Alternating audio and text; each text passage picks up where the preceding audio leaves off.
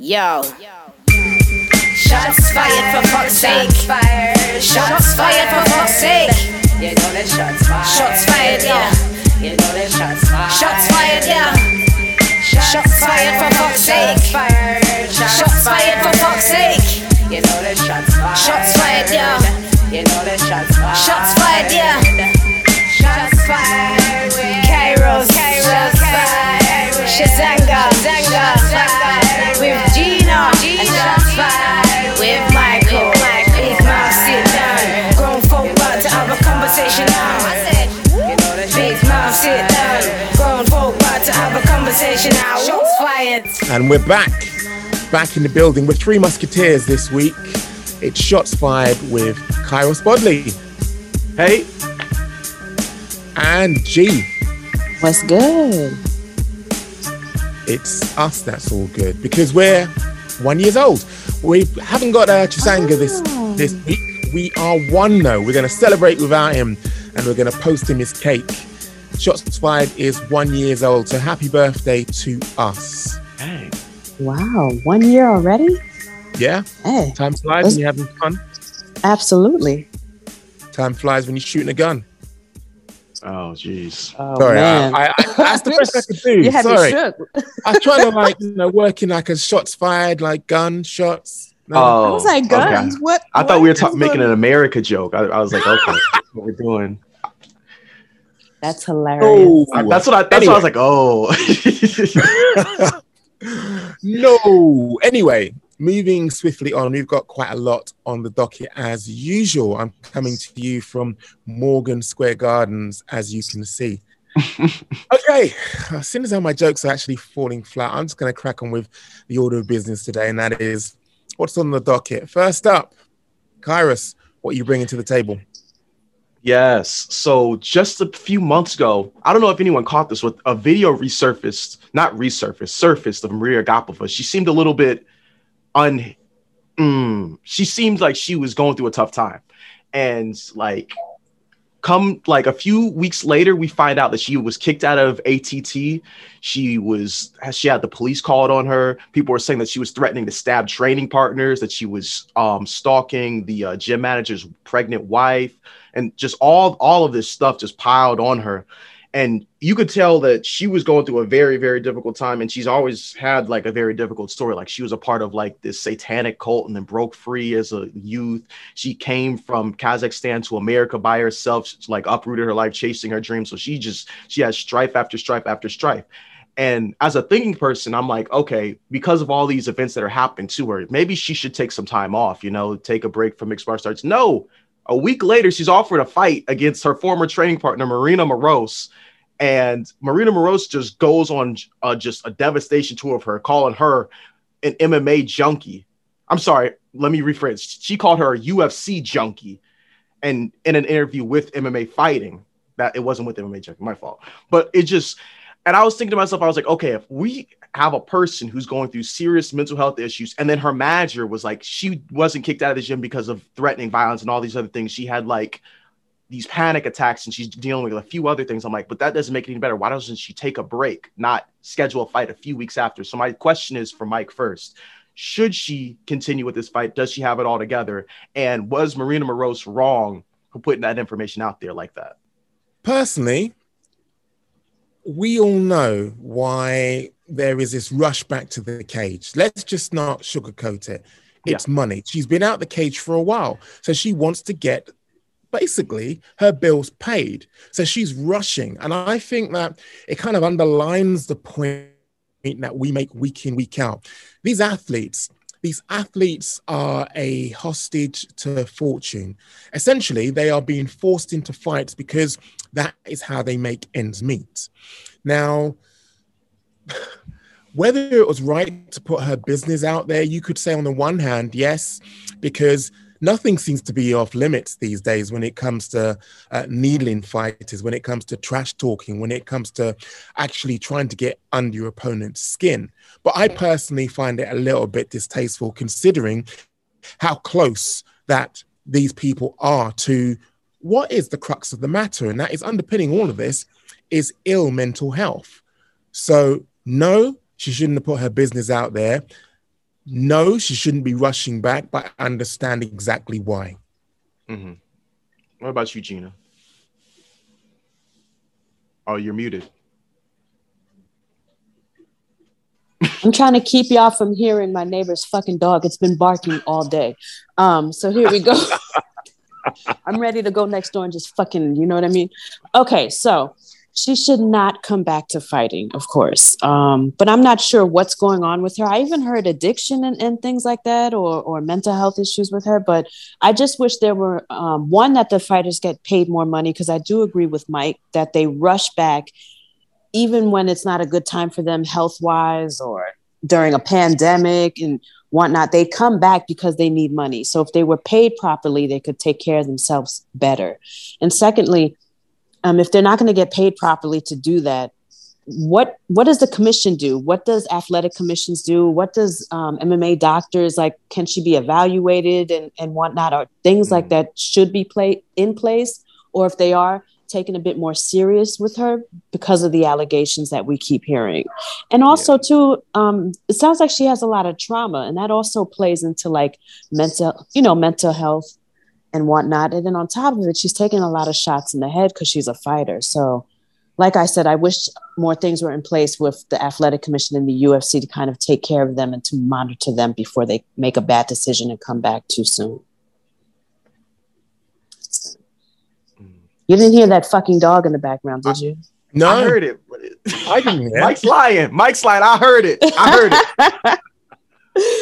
But that's all I got for you. Okay. Kairos, what are your thoughts? I mean, this happened last June, July-ish, something like that. And she's been out for a whole calendar year. So I'm coming from the position of wishful thinking. Like I follow a lot of different people on social media, and I haven't, who am I though? I'm not some like doctor. I haven't seen anything alarming, and it seems like she's not like having more toxic behavior. Like, what happened with BJ Penn, where it was like every fucking week it was some shit with BJ, like every week.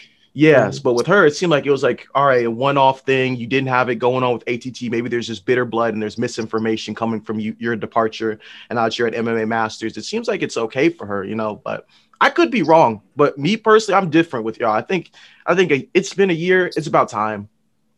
But that's just me.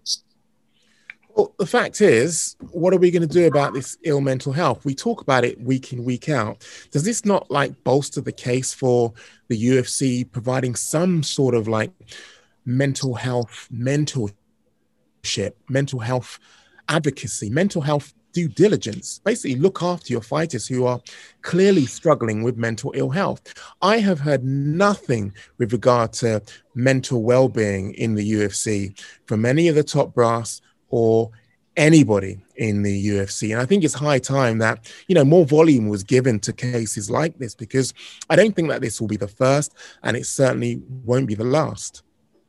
Mike, when they had those fighter gatherings, did they talk about stuff like this at those things? The conferences or whatever? Again, because I wasn't actually privy to them. I'm only going by what people fed back to me. And it was more about things like etiquette. It was things like press, PR, how to handle the media. But I could be totally wrong and unsighted because, like I say, I wasn't there. Yeah, I have no clue what they talked about either. So that's why. All right. Okay. G, you're up.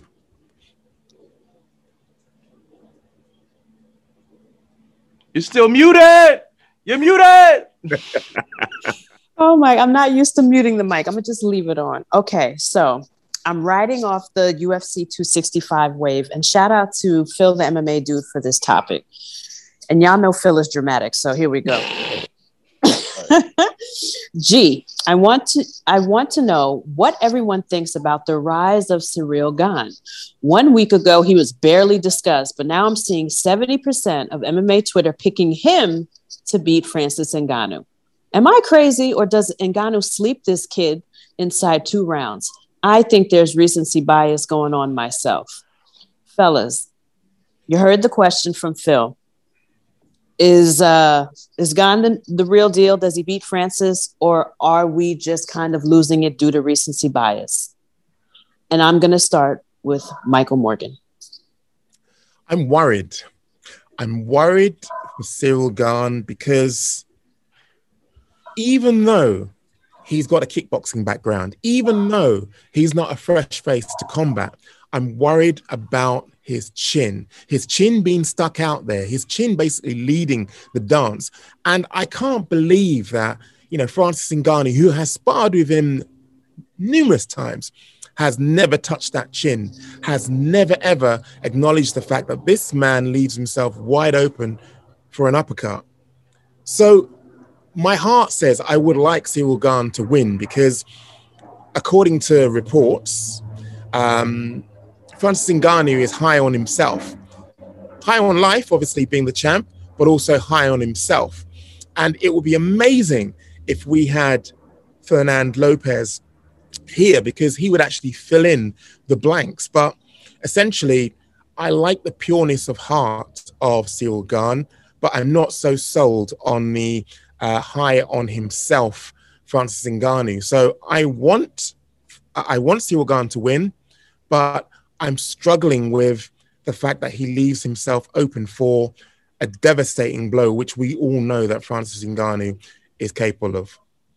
May I interrupt, Mike? When you say high on himself, can you just, I feel like we need to cluck on that saying right there. What exactly do you mean by that? Like he's arrogant, confident? What's the word?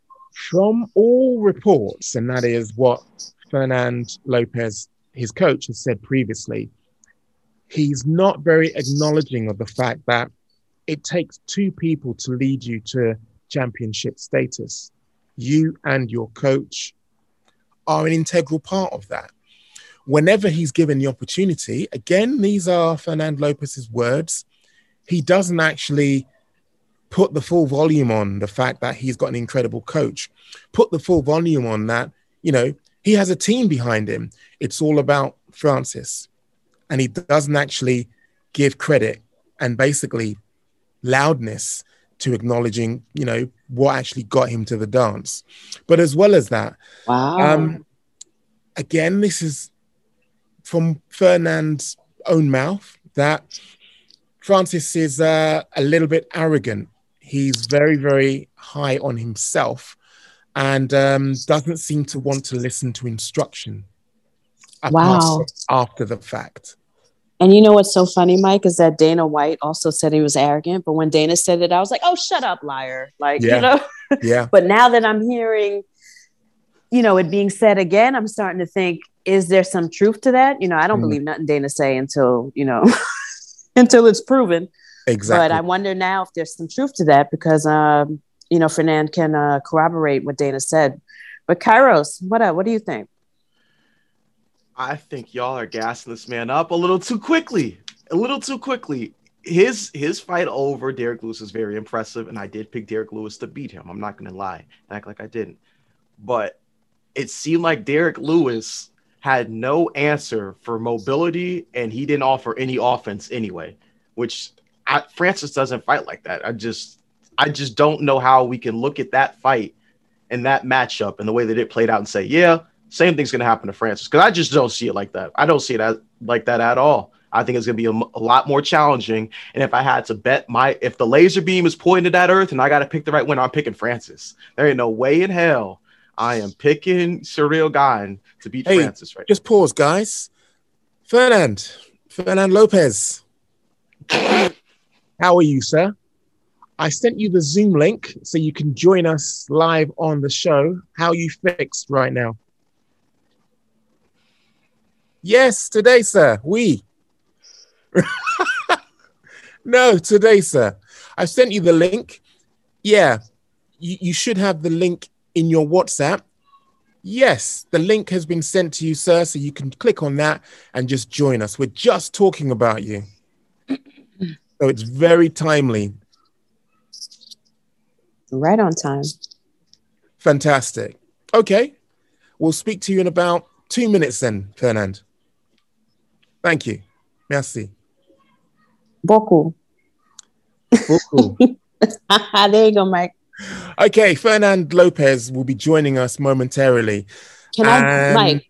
Yo. Let me jump in real quick before he calls, because Kairos got the nerve to say, "Oh, Francis, this, blah blah blah blah blah," and we're jumping the gun on picking Ciryl. I am one of those people. I'm picking Ciryl Gane to beat Francis Ngannou. I'm saying it here, and I'm saying it loud and proud. Wow. I think the heavyweight division is going to be on notice. Nobody fights like this dude. I know it's kind of early, but I'm telling you, when Francis gets in there, he's going to be just as befuddled as everybody else. I don't care that they used to spar together. Nobody seems to have the answer for this guy. And I think the same fucking thing is going to happen because everyone keeps talking about they sparred together. Maybe Gane is also like, yes, we have, and I got something for it. And I'm even better now than I was before. And that's what I think is going on. On top of now, I'm hearing Francis is kind of arrogant. He's beefing with the UFC. Gane is like over here interim champ. Everything's lovely. I am picking him to pick Francis. And also, a puncher's chance isn't always a sure bet to win. In fact, statistically, it's lower than someone that has more tools than the puncher's chance. Okay? You remember that shit. Okay, just before, he does actually come here, because I don't want there to be any beef, but can you not see that his tactical way of actually picking apart opponents, waiting, being patient and calm is what seems to be a winning ticket to victory here? He's used this over and over again. I went back and I watched his fights, and he does seem to employ the same tactic. That is tailor-made to defeat someone like Francis Ngannou. I agree. Okay, Listen, Kairos, jump in here. You're picking Francis. I was waiting for y'all to finish because that's what polite co-hosts do. They allow everyone. Oh, here we go. I'm not backing down even with him in the chat. I'm not backing down from the stance. If it's 3v1, I'm not backing down. I want y'all to know that right now. I'm not going to back down with this. I don't want you to. Okay, ladies and gentlemen, we're going to be joined by Fernand Lopez momentarily.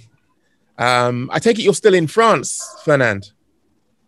Yeah, I'm in France right now, yes. Amazing. It's a pleasure to welcome you to the show. Joining me are my co-hosts, Kairos Bodley and G from WOTV. Hi. Oh, hi. Bonsoir. Bonsoir, madame. Comment allez-vous? I'm good. I'm well. I understand you a little bit, but I'm doing well. Okay. Beautiful. That's enough. It's a start, right? Yeah, that's really good. You know something, Fernand, I think it's only right, it's only proper to give you your flowers. I don't hear this enough. You have, in multiple organizations, actually nurtured champions, whether it be Bellator, whether it be Cage Warriors, whether it be the UFC. You don't get enough volume on that very fact. Now, I just want to take you back ever so slightly when, a young Ciryl Gane came into your gym. Did you see in him what you saw in all of the other champions that you have nurtured? I'm intrigued. No, not at the first sight. Like when I saw him the first time, I was kind of skeptical, because he told me that he was heavyweight. But because of his face, his baby face that he has, it looks like he was a light heavyweight. I mean, likely he looks to me like he was lighter.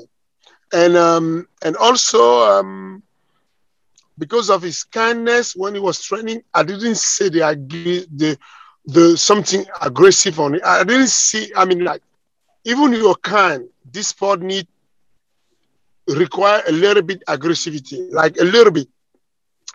And he was too kind with his partner, like his teammate. He was like, okay, if I touch you, if I touch you with a jab, oh, are you okay? Sorry, I didn't mean to. I was like, are you kidding me?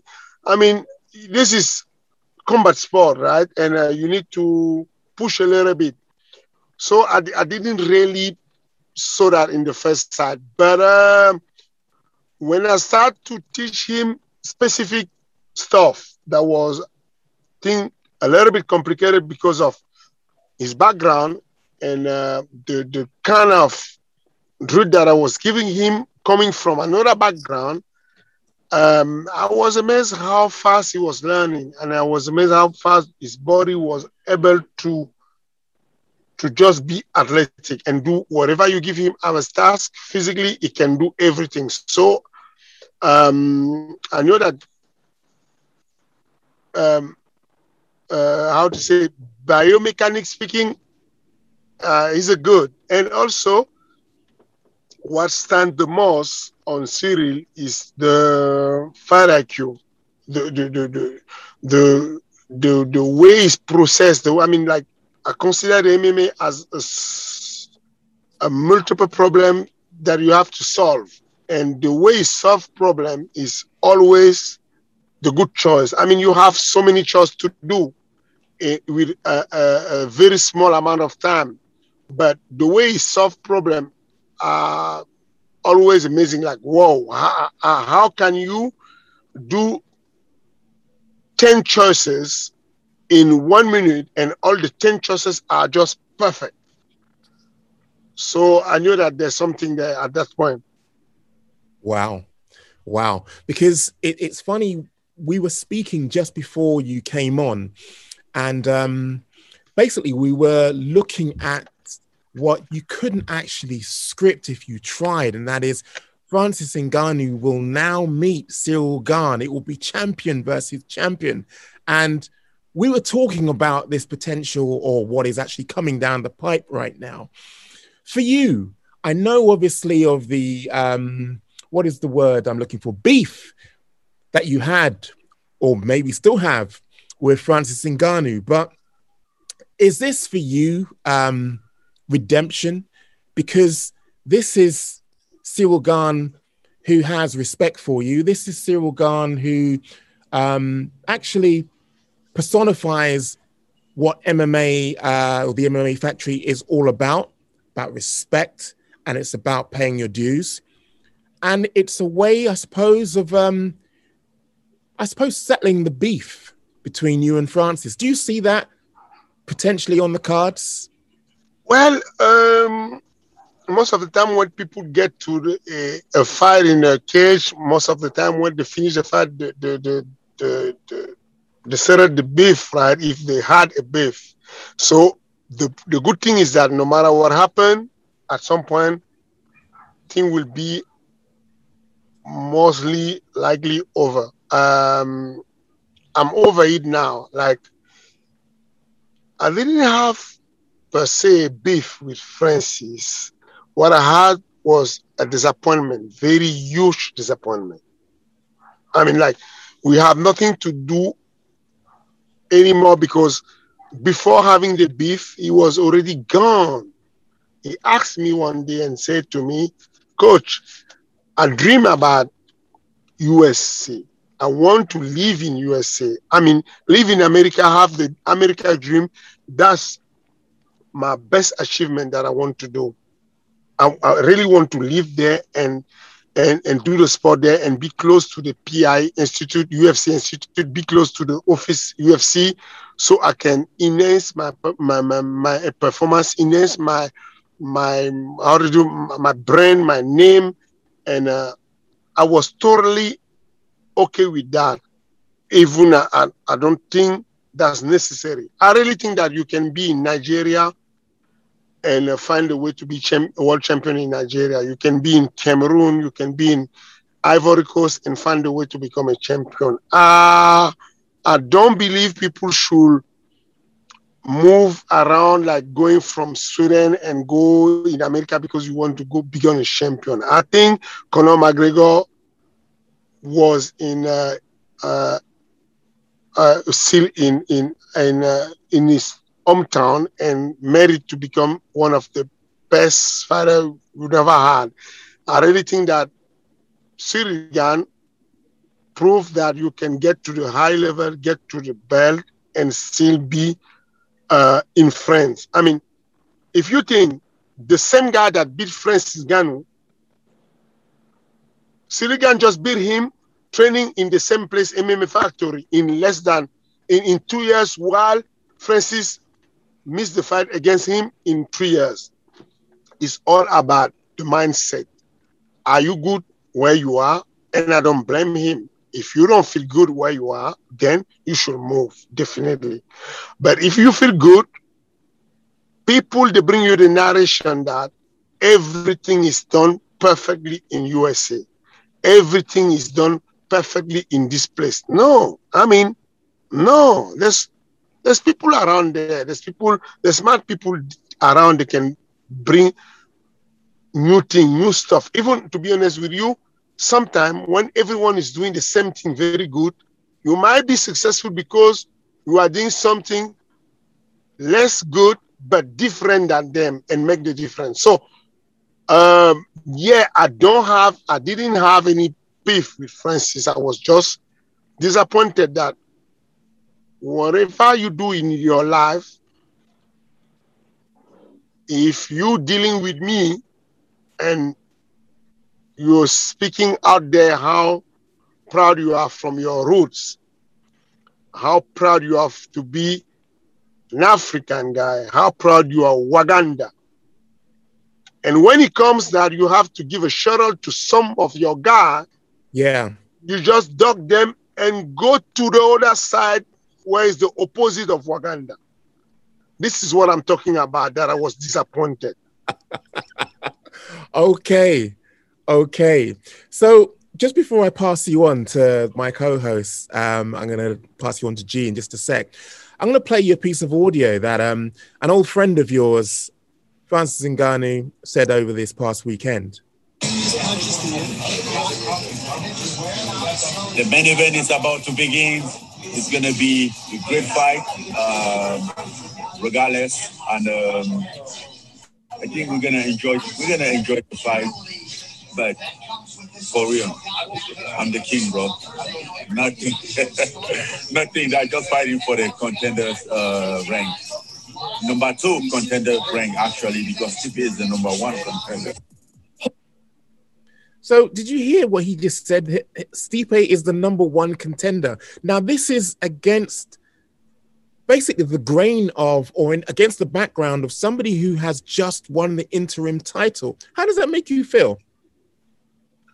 Well, I don't really take that badly. What is confirmed to me is the same thing that I just had time and again is that my brother Francis, I'm not sure he quite understand how this works. I mean, like, I think one of the problem that Francis had, that we had at the time when I was his agent with my colleague Thiago, was that his way of negotiation is very rude, very brutal. Like, if I got the power, then you're screwed. I will just walk on you. And you don't get that. The negotiation is something that you have to make sure that your partner in front of you gets satisfied a little bit and you get satisfied a little bit. If you tend to just come and take over, then you don't really get the good part of it. I mean, like, this is how Dana White keeps saying that this kid have the ego problem. This is all about the ego, because first of all, you was about to fight for the title, undisputed title, against Derrick Lewis, who beat you before. You was about to fight for the undisputed title. You said you are not available. So, to call someone else, why don't you at that point say to Dana White, I'm not fighting against Derrick Lewis for the undisputed title. Give me Stipe Miocic. No, you agree for the fight in June. And then you agree for the fight in August. And then you ask the fight to get postponed in September with the same guy, Derrick Lewis, that you now name the contender number 2. While you agree verbally saying that I agree with you, I will fight with you. Why didn't you say to Stipe, you are the man, let's fight? So it's all these things that kind of confusing a little bit, and I'm not sure that whenever you have this kind of beef, this kind of fight that he have with his boss and everything, it's not. I'm not sure that this is the way you want to handle this, and it's not him to decide who will be fighting against him. They will just give him the contract, and he will just sign. If he can sign, he will just stay out, and they will call someone else, like they just did.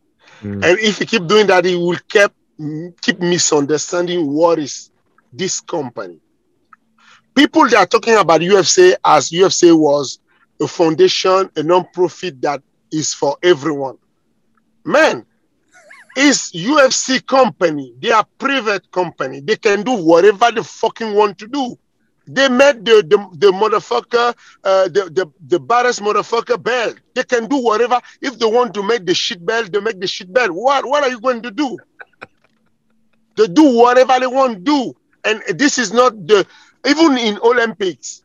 You go to Olympics, sometimes they will say to you, okay, Taekwondo is in Olympics. Now Taekwondo is at Olympics. Now they add this. They can do whatever the fuck they want.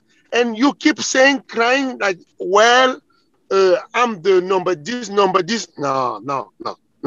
A champ just fight. Stop saying number this. Let's just go there, fight. If you like Dana White said, if you are ready, let's do this. If you are not, go on vacation, keep doing your whatever you're doing at store, and whenever you're free, whenever you feel like you want to do this, let's do this. So if you don't want, just keep being the champ. No problem. You're the champ. I'm the first to say that Francis is the only one undisputed. No need to add that, because when they interviews Derek Lewis, when they give the interview to Ciryl Gane said, I'm not legit. I'm not the champ yet. I need to face Francis before, because why are you adding this in your statement and bringing out Stipe? While after the press conference, after your fight, they make you the proposition with Stipe, and you said, I beat him so badly that I don't need to have any revenge right away. So, yeah, I'm bringing that up just because there's a lot of things that you don't really get on this, and yeah, I'm kind of surprised. If when they first, I will be proud, because no matter what happened at this point, no matter what happened, when I die, or when my kid asks me, or whoever asks me, Fernando Lopez, what did you do? What did you did for your community at some point? What did you did?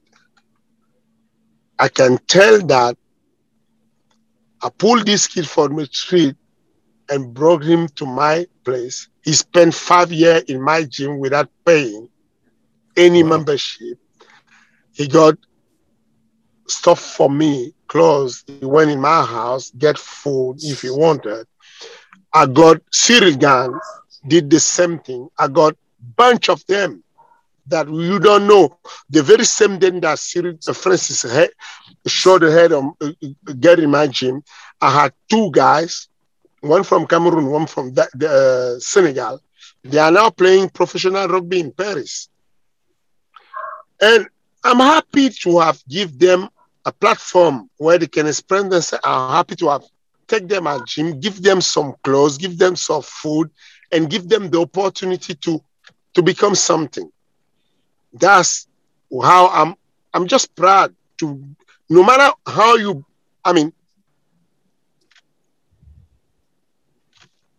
what I'm saying is that having your brother try to shadow ban you in the industry is never good. Like, it's not something that I didn't talk to him. Like, I was like, can you just explain me what's wrong? Because I saw your interview, you were speaking about this, how you get this, how you did this, how you get to the UFC, and you didn't mention anything on my company, nothing. Is that something wrong? It's like, I'm sorry, free boy, I just forget. I didn't know, I just forget. Oh, please, next time, please, come on. this is the only way that I'm living. I mean, like, because you give a little bit the credit to my company. I mean, but when you have someone shadow ban you while there's people that they are not Waganda at all, they give you the credit. Yeah. Well, means a lot, and that's it. And I really hoping to do good. And at this point, we are there. I mean, the fight will happen at some point down the road. Can't wait. G, you're up. Yes. So, Fernand, you know, us Americans, you know, we're a mess. We have no culture. We don't know how to say nothing. So I want you to set the record straight with his name. How do you say his name? Ciryl Gane, Ciryl Gane, Gane? Tell us now so we can set the record straight. Ciryl Gane. Ciryl Gane. You hear that, Mike? From here on out, that's how we do Ciryl it. Gane. That's Ciryl Gane. Yes. Okay. Excellent. So I have a question more about your gym and your training. Like, do you train any women in your gym, and do you have any prospects coming out of France or in your gym as far as women? Yes, we have. Our population is like 10% women at the gym. Right now that I'm talking to you, I'm in my car and I'm seeing across the road, my gym open with a woman walking on that. The one that I'm seeing names Iris. She's 2 times Muay Thai champion in France, and she's about to cross over with the MMA. And she's very young prospect, 22 years old. And I also have this girl, 32 years old, recent work. She was Olympics 2 times in judo. And she's fighting in my gym. And she fought for the belt in EFCA in South Africa. Very talented girl from Morocco. And she spent 10 years in French national team as a judoka. So, I have a bunch of them. I have this one, she's Sarah Kadou. Sarah Kadou is 7-time French champion in Muay Thai, and she's 2 times world champion in Muay Thai. I have a bunch of women in my gym. Yeah, they're very talented. They will be, I think we will be talking about them in the UFC in about 2 years, 3 years. Yes. Oh, 2 to 3 years. Good. Then I'm going to look out for all these names that you mentioned. Now, Fernand, it's also my job too to ask like controversial questions. Yeah. And I have one for you. It's not too crazy, but I've never interviewed a coach before, and I've always wanted their take on this. So I'm noticing a trend in MMA, right? And that trend is coaches dating their pupils. For example, Joanne Calderwood dates her head coach, Caitlin Chikagian is married to hers. What are your thoughts? What are your thoughts on a coach dating the pupil in MMA? Does it work for you, or does it not that it works for you? Not like that. But what is your opinion on that? My bad. My opinion is that we date people, you date people where you see people. I mean, if your job is a journalist, you mostly will date people around the company, the journalist company, because that's what you see people, because you need to get seduced at some point and you need to seduce someone. So if you don't get in contact with them, how will you fall in love? Or how, I mean, there's something that must happen. There's magic.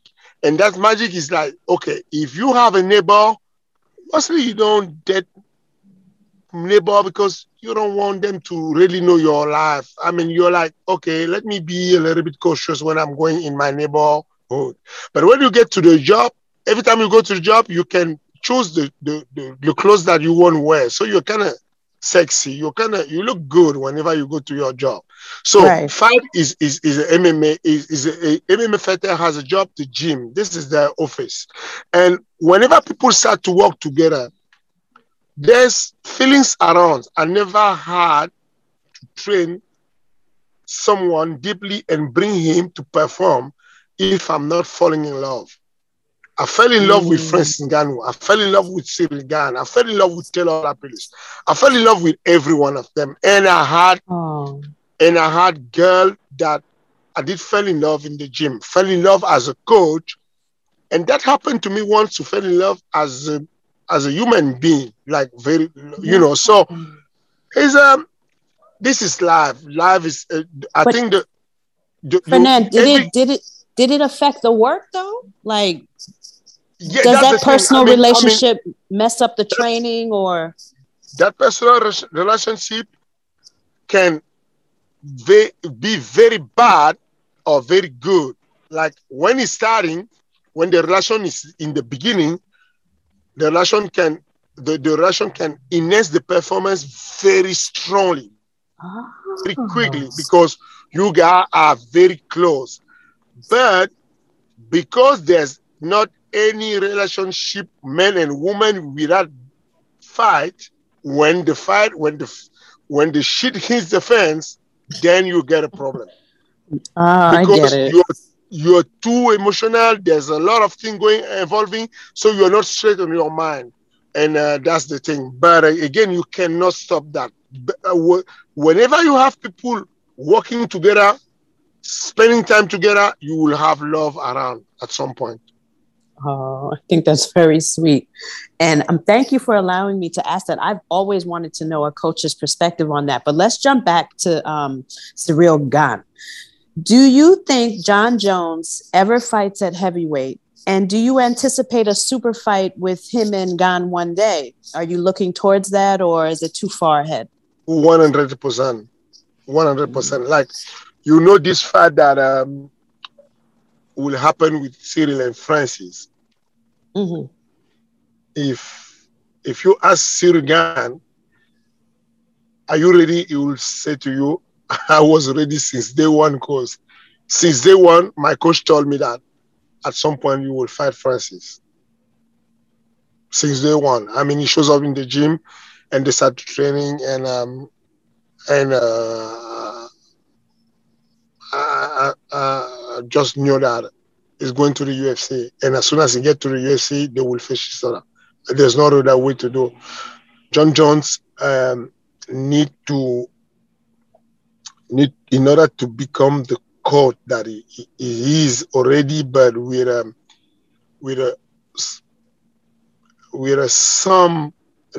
some detail not good on his lifestyle. If he become the coach and beating all the heavyweight, that will be a redemption for him, and he will be definitely the king of all the time. So,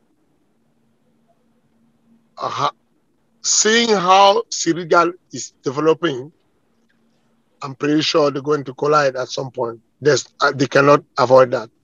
I mean, no matter if Jon Jones go up in the heavyweight or he stay in the light heavyweight, Ciryl Gane will join him at some point. Ciryl Gane can make light heavyweight. Ciryl Gane can move down to fight him. I mean, no matter what happens, I think they're going to fight at some point. If I think Ciryl Gane has something that he can become an icon. He can become someone like Muhammad Ali. And if you want to do that, you see the name that I just dropped, that's so heavy. I have so much respect for Muhammad Ali, that saying that, I know I really mean it, that behind the sport, Ciryl Gane have that mentality, that way to behave, that he have that charisma that I can't explain you. He have something. He's aspiring for all the sport around the world, no matter the sport that you're talking about. So if he want to achieve that at some point, he will have to beat people like Jon Jones. Okay, I'm looking forward to that. And you just got me real excited about that. So, Kairos, you got some stuff lined up for Fernand? Yeah, I just got one question. You saw Francis and you saw Ciryl from day one. God damn it. I mean, how many are you guys? There's at least 5 of us. There's too many of us. You gotta get used to it. But he's only got one question. Okay, let's go. No. You gotta talk to the handsome one. No. Listen, seriously, I do not mind. You can take your time. No problem. Let's go. Okay, perfect. Thank you so much. You saw both of those gentlemen from day one, and you're looking at them right now. In your mind, who has experienced the most growth from day one till now? I think so far, Francis has grown the most because the time that he spent training, more than the time that Sirius spent training, even though she have the quality training. Like Cyril is someone that he will never say no to the type of training that you bring him, but will be smart enough to question the training and talk with you so he can understand what you're asking him exactly. So, yeah, but I believe that Francis has the most evolving in the training so far. Surigan is still a baby in that sense that is still very new on the game, not green, but new on the game. That is still have to. I mean, the amount that they can still improve and learn are very much in the Sirigan side because he still have to improve a lot, and the amount of improvement by the Francis is not that much because he did improve already a lot. Okay. And you said Cyril's the type of guy to not refuse training. Are you trying to say that there are things that you tried to offer Francis to do and he did not do them? Is that what you're saying right now? Or are you just saying in general? Because we got to know. I'm curious now. No, that's something public. I thought already about this. I have already I spoke already about this, that Francis was very good to listen, very listening everything before some point. When we arrived after the fight of Overeem, it wasn't the same anymore. That's how we get a beef, because when Dana White said that Francis had a lot of problem with his colleagues and himself, and that Francis have an ego, I said, the journalist asked me, what do you think about this statement? I was like, listen, I'm not a liar.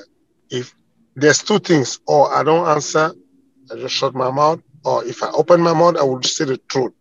And I said, yeah, definitely. Francis have an ego because before the fight of Overeem, I was giving Francis the exercise that I call the footwall with the mark on the ground. Before each session of training, my heavyweight, I want them to dance on their feet, moving around, bouncing around at least 30 minutes. So that become an habit. And their legs become used to that. So they can apply that 24 hours if it's needed. That's how they get out of danger of wrestling. And going ahead to the fight against Stipe, I was begging Francis to do that, and he didn't say to me, no, I don't want. I'm tired. I just want to do this. I don't want to do this. And I was calling other colleagues. We sit down and I said, Francis, I just need you to explain me and people around. I mean, we have, let's talk. How can I help you? Because no matter how good you get in wrestling, you will never be better wrestler than Stipe Miocic. The only way to avoid the wrestling is if you can manage the distance and decide where the fight takes place, because you are moving around. And he was like, I don't feel to do that. I think you're bringing a lot of strategy, a lot of. He was making fun to me and saying that when we come to the gym with you, we need pen and paper to write like we was in the school. This is just a sport, man. We need to go there with basic instinct and beat people. So, yeah, definitely, I'm not saying that the coach should be 100% right, there's sometimes that I will show to the gym with Nasruddin Imavov, with Taylor Lapidus, with Cyril Gane, and they will say to me, Coach, today do you mind if we do this? Because I think I feel natural for me to punch with this punch with the left instead of the right. Oh, really? Wow, that's very interesting. Let's do that. Let's try to do that and see if it's working. So I'm open-minded to do that. But whenever you start to become your own conditioning coach, your own trainer, your own, and you make the choice, which is the easy choice so you can be comfortable, this is how you get in trouble. So, yeah, I think, it's fair to say that, yes. Okay. And one last thing. Do you think it's possible for a fighter to be successful with an ego? Yes. Okay. I don't think that you can be a champ without ego. And to be honest with you, I don't think that I can be a good coach without ego. I believe that I have a big ego. I believe that you asking a champion to believe that he's a stronger guy in the planet. No matter how calm is Cyril Gane, he has an ego. You cannot be a fighter without ego. The problem is that how do you use your ego? That's the difference. If you can control your ego, and so you can use the good part, which is I'm the best. No matter what happened, I want Cyril Gane to have an ego when we attend to the Toyota Center with 16,000 people booing you. If you don't have an ego, you will shit in your pants and go back. So, yes, the ego is normal. It's natural. What I don't want you to do, what you don't want to do, is to have that kind of ego that will spoil your career because you start to fight with everyone around you, start to fight with your boss, start to fight with your colleague, start to ask things that is not possible to do, start to just, because if you think Francis had the opportunity to have an easy fight on August 7th, I don't say that Derek is weak because they did beat already Francis. But at this point, Francis had the opportunity to fight someone less complex for good money. Now that he did escape that fight because of ego that he want to show the UFC, I'm the champ. I decide where the fight takes place. The UFC is not. No. You're the champ, but I'm the boss of my company. I decide when I want to make the fight. Then you start to spoil your career because now the choice that he have is even harder because Cyril Gane is a bit complex to beat. Incredible. Is that you, Kairos? Yeah, that's everything. Thank you so much. I appreciate that. Just before you go, Fernand, I'm obviously, especially considering I'm in the UK, keeping a very close eye on where this matchup takes place. How realistic is it, sitting here today, that we could possibly see Cyril Gane versus Francis Ngannou in France? I will say 50-50. Oh, right. Okay. I think the UFC want to make that in France. I think Cyril won in France. I think Francis won France. I think the only enemy standing between France and the show is the pandemic. Yeah. So I think Cyril, I think it's only the pandemic. The problem, if we solve if the pandemic move, then we can assure that we'll be in Paris. And otherwise, you have to wait for that fight for 2022 42, which is be far away from Francis, because if you think the last time Francis fought, if you wait February, that will be 9 months. You need to make money. Yeah. So it's not easy to solve, but I think that's why I'm saying I'm talking about 50-50. I don't know yet what's going to be. We are listening, we are ready, and no matter if Cyril Gane seems the same, anywhere, anytime, anyone, you just tell him the location, he will shows up. Wherever you want, he will shows up. And that's the way it should be. Fernand, I did say that was the last question, but I've got one more for you just before you go. Our show, basically, myself, Chisanga, G, and Kairos own this show, Shots Fired. And basically, each week, we have a hot topic. Now, my hot topic this week is the UFC legends Anderson Silva and Tito Ortiz. Breaking news, are going to meet in Triller, a boxing match on September the 11th. Now, my question is this. Why is it that MMA or mixed martial artists are so keen to jump in the boxing ring, so keen to jump in with boxers, particularly YouTubers? I mean, what is it that's enticing them over there? What's your perspective on it? Listen, it's about supply and demand.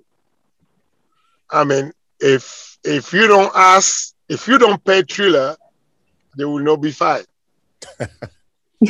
So, people that try to complain, but you are the one paying your pay-per-view. I'm the one paying. I mean, if I don't really get it. I mean, if that wasn't irrelevant, if that wasn't a good fight, how do they make that money? Where the money is coming from? So just you speaking with me about that means a lot, because you are a very talented journalist, and you guys are doing great. And if you spend your time talking about Tito Ortiz and how to say Anderson Silva and who is that? Tito Ortiz. Yes. If we speak about them on Triller, means that the fight have to be. I mean, if you, I don't even want to know, I will pay. I mean, I don't want to lie to you. I will pay the pay-per-view. I swear to God, I will pay. I don't give a damn. I will pay. So they got my money. What do you want me to say? I mean, we are yet criticizing, but we pay. We pay. We want the show. So if we think that they are too old, let's don't pay. If we don't pay, there's no fight. If there's fight, it's because we pay. I hear that. And on that note, we're going to let you go. But thank you so much, Fernand. I know you've given up a lot of your evening for us, and I just want to wish you all the best. And we're looking forward to when Cyril Gane takes on Francis Ngannou, hopefully in France. I hope, and thank you very much to have you in your show. I'm very sorry to have been late. That's not polite, and I really appreciate spending time with you guys. That was very funny, and anytime. Thank you so much. Thank you. Take care now. Oh, bye-bye. All the best. Okay, so you heard from Fernand there in terms of our 45-minute or so canter through, obviously, the hot topics. And I'm glad he was able to flesh out what I was saying, what I was struggling to say about his relationship with Francis Ngannou. But just on what I've just left there in terms of my subject, what are your views on this bit of breaking news about Anderson Silva and Tito Ortiz? Do we really want to see that? Or is it, as Fernand just said, look, you guys are going to pay for it. If you don't pay, then there's no show. I'm going to go with Kairos. I think any opportunity that I have to watch Tito Ortiz get his ass whooped or get embarrassed, I'm definitely gonna take it.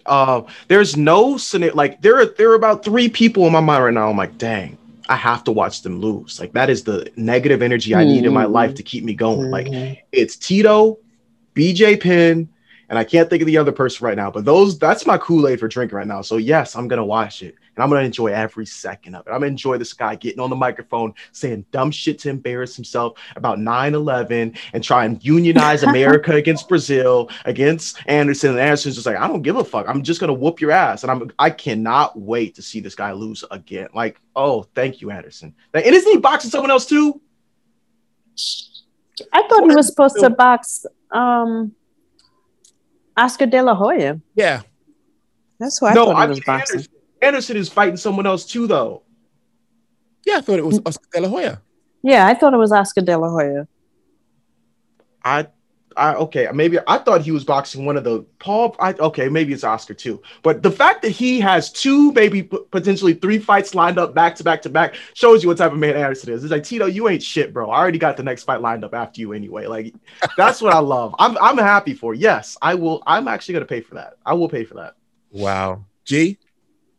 At first, I was dismayed when it was announced because I was just like, who the fuck wants to see this? Like, it's not going to be competitive. And then it's fucking Tito's loud ass mouth. But I do love Anderson Silva. And no matter who he's fighting, I feel like he just lights people up. And later in his career, it's so nice to see him win.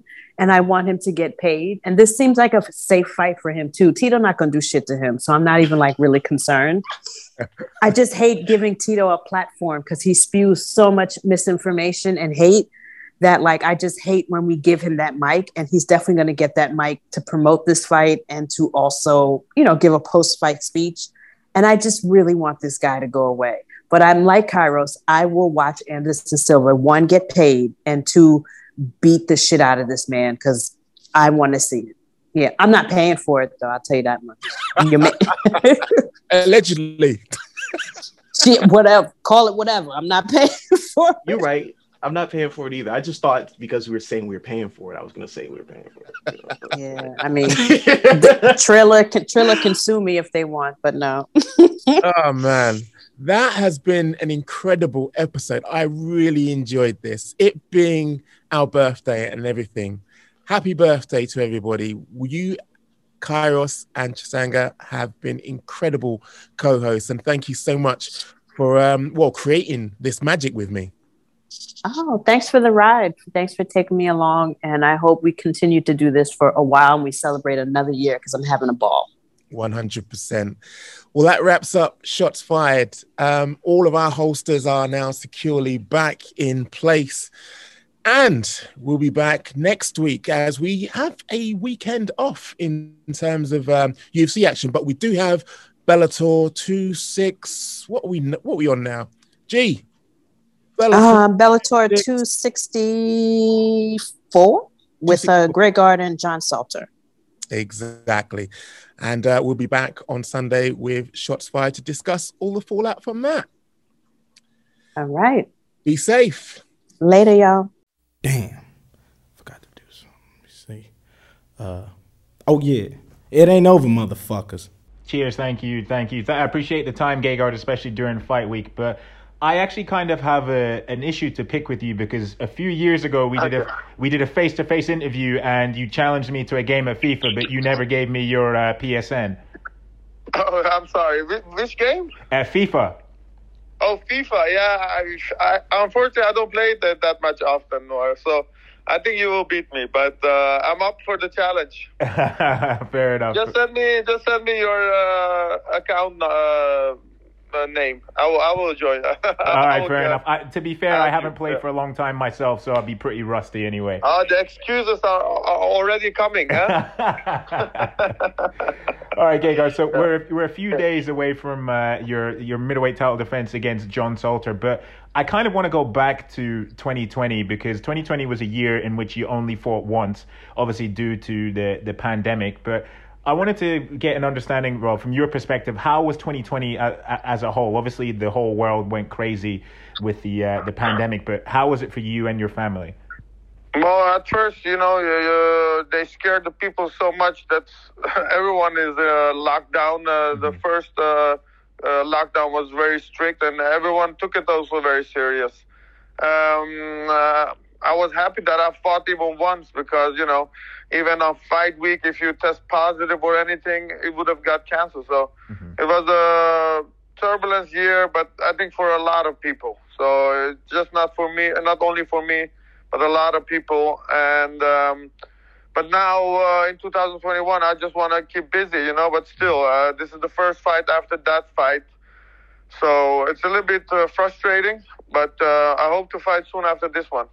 Okay, and you, well, obviously, a lot of people, because of the pandemic, or everybody, had time to rest and reflect. Were there any benefits of that kind for yourself? I mean, in terms of injury and benefit of spending time with your family as well? No, I just took time off my career. Almost I didn't fight for 8 months before, and then 8 months this time, almost 10. So it took almost 1.5 years from my career where I could have maybe fought 2-3 times. This pandemic didn't teach me anything, like a lot of people say. It just brought a lot of bad stuff, Mm-hmm.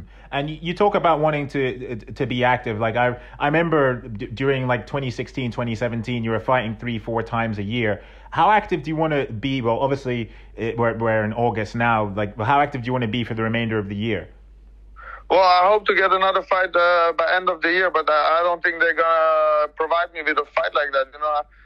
That's a problem in Bellator with all the fighters. They just don't get enough fights. Mm-hmm. I have my friends, Costello and Gokhan. They're also fighting once a year. That's a real problem here. I hope to address it, and hopefully we come to a solution.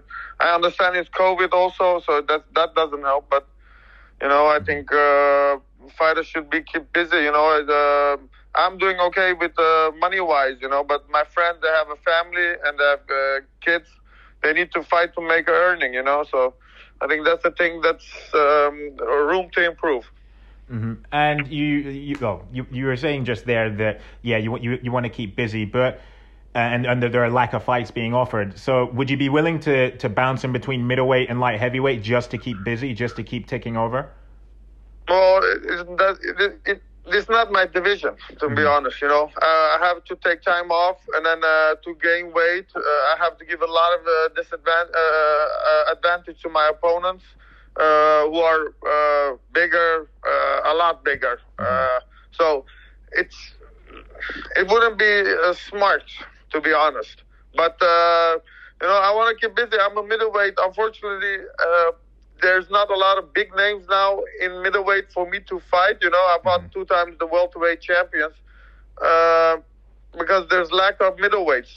That's a problem. But actually, that's not my problem, to be honest. But there's a challenge in light heavyweight to fight the light heavyweight champion. That's definitely a fight that's gonna happen. And you said that obviously if you were to go back up to 205, it's a process of adding a bit of size and competing against bigger guys. Is that initially why you opted against going into the light heavyweight tournament, like time-wise?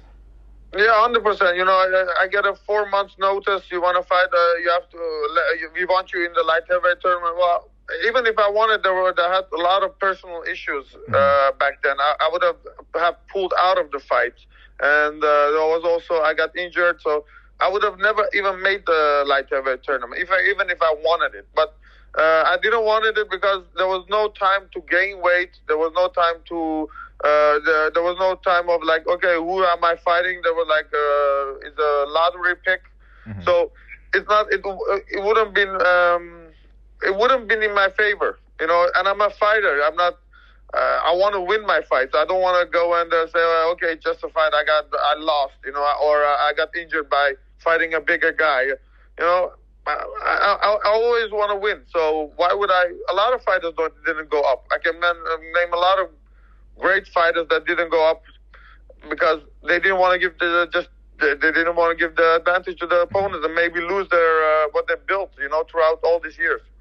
No, that makes sense. That makes sense. And One thing that I'm wanting to understand at this moment in time is I'm trying to figure out what are your goals at this moment in time, because as you say, there aren't that many names in the middleweight division, and a lot of people forget that you're a world champion of 4 promotions at two weight classes, and you're regarded by many as one of the best middleweights to ever do it. What is motivating you at this moment in time, and what is left for Gegard Mousasi to achieve? Well, there have been fights that I lost, and I felt like, okay, I could have won, I could have done better. I feel like I'm still in my prime. I haven't lost. I haven't lost one. I just lost one fight in many fights. So I feel like I'm in my prime still, and there's a lot more I can show what I'm really capable of. So just to end my career by being satisfied. I don't want to go in there and say, well, I could have done a lot more and showed a lot more what I'm capable. And the light heavyweight belt, I think that's something that's going to really make a big difference in how people are going to look back at what I've done in my career. Mm-hmm. And one thing I wanted to ask you as well is because I remember it might have been maybe a year or 2 years ago that you said you were contemplating retirement, but I'm sure that's no longer the case because as you were saying there beforehand, it seems as if you are in your prime and you're just champing at the bit just to keep on going and to further solidify your legacy. Yeah, 100%. I think that talking about retirement was, it's negative. When you think with one foot out, you're not gonna be doing well. In this fight game, you have to be 100% in it. Otherwise, you're gonna get injured. There's a lot of things, and so that's not on my radar at this moment at all. And that's. No, fair enough. That's fair enough. It's good to hear because we enjoy seeing you fight. But one thing I wanted to ask you as well is, I know you put retirement to the back of your mind, but would you like to fight in Japan at least one more time before it's all said and done? Because I know you have a strong affinity to Japan, obviously from fighting there in Pride, and then you fought there once in the UFC as well. Yeah, I would have loved to fight there. I fought one time in UFC there, but unfortunately that was not a good result for me. Yeah. But I revenged that one. Definitely, Bellator, if Bellator goes there, 100%. But then one of the things that I didn't get to do when I didn't fight also in Holland. Mm-hmm. And there were talks of Bellator coming to Holland, and then this pandemic came, and then so I don't know if those things gonna happen anytime soon. Okay, fair enough. And one thing I wanted to ask you as well, and I'm not sure if you're aware of this, but in April. April just gone. It was the 18-year anniversary of your debut against Danny Speck. I mean, how would you assess the journey so far, like your mixed martial arts journey? You're multiple champion in 2 weight classes and four different promotions. I mean, how would you assess your career as a whole? Well, what I'm most proud of, I feel my longevity. I've been fighting from age of 20 or 21 in Pride and always been in the top 10. There's a lot of great fighters that they look unbeatable, and then suddenly they would lose all the time. You know what I mean? So yeah. I think me still, even coming from losses, bouncing back and then still winning all my fights, always been performing. Of course I had lesser days, but I didn't perform, but I could have done.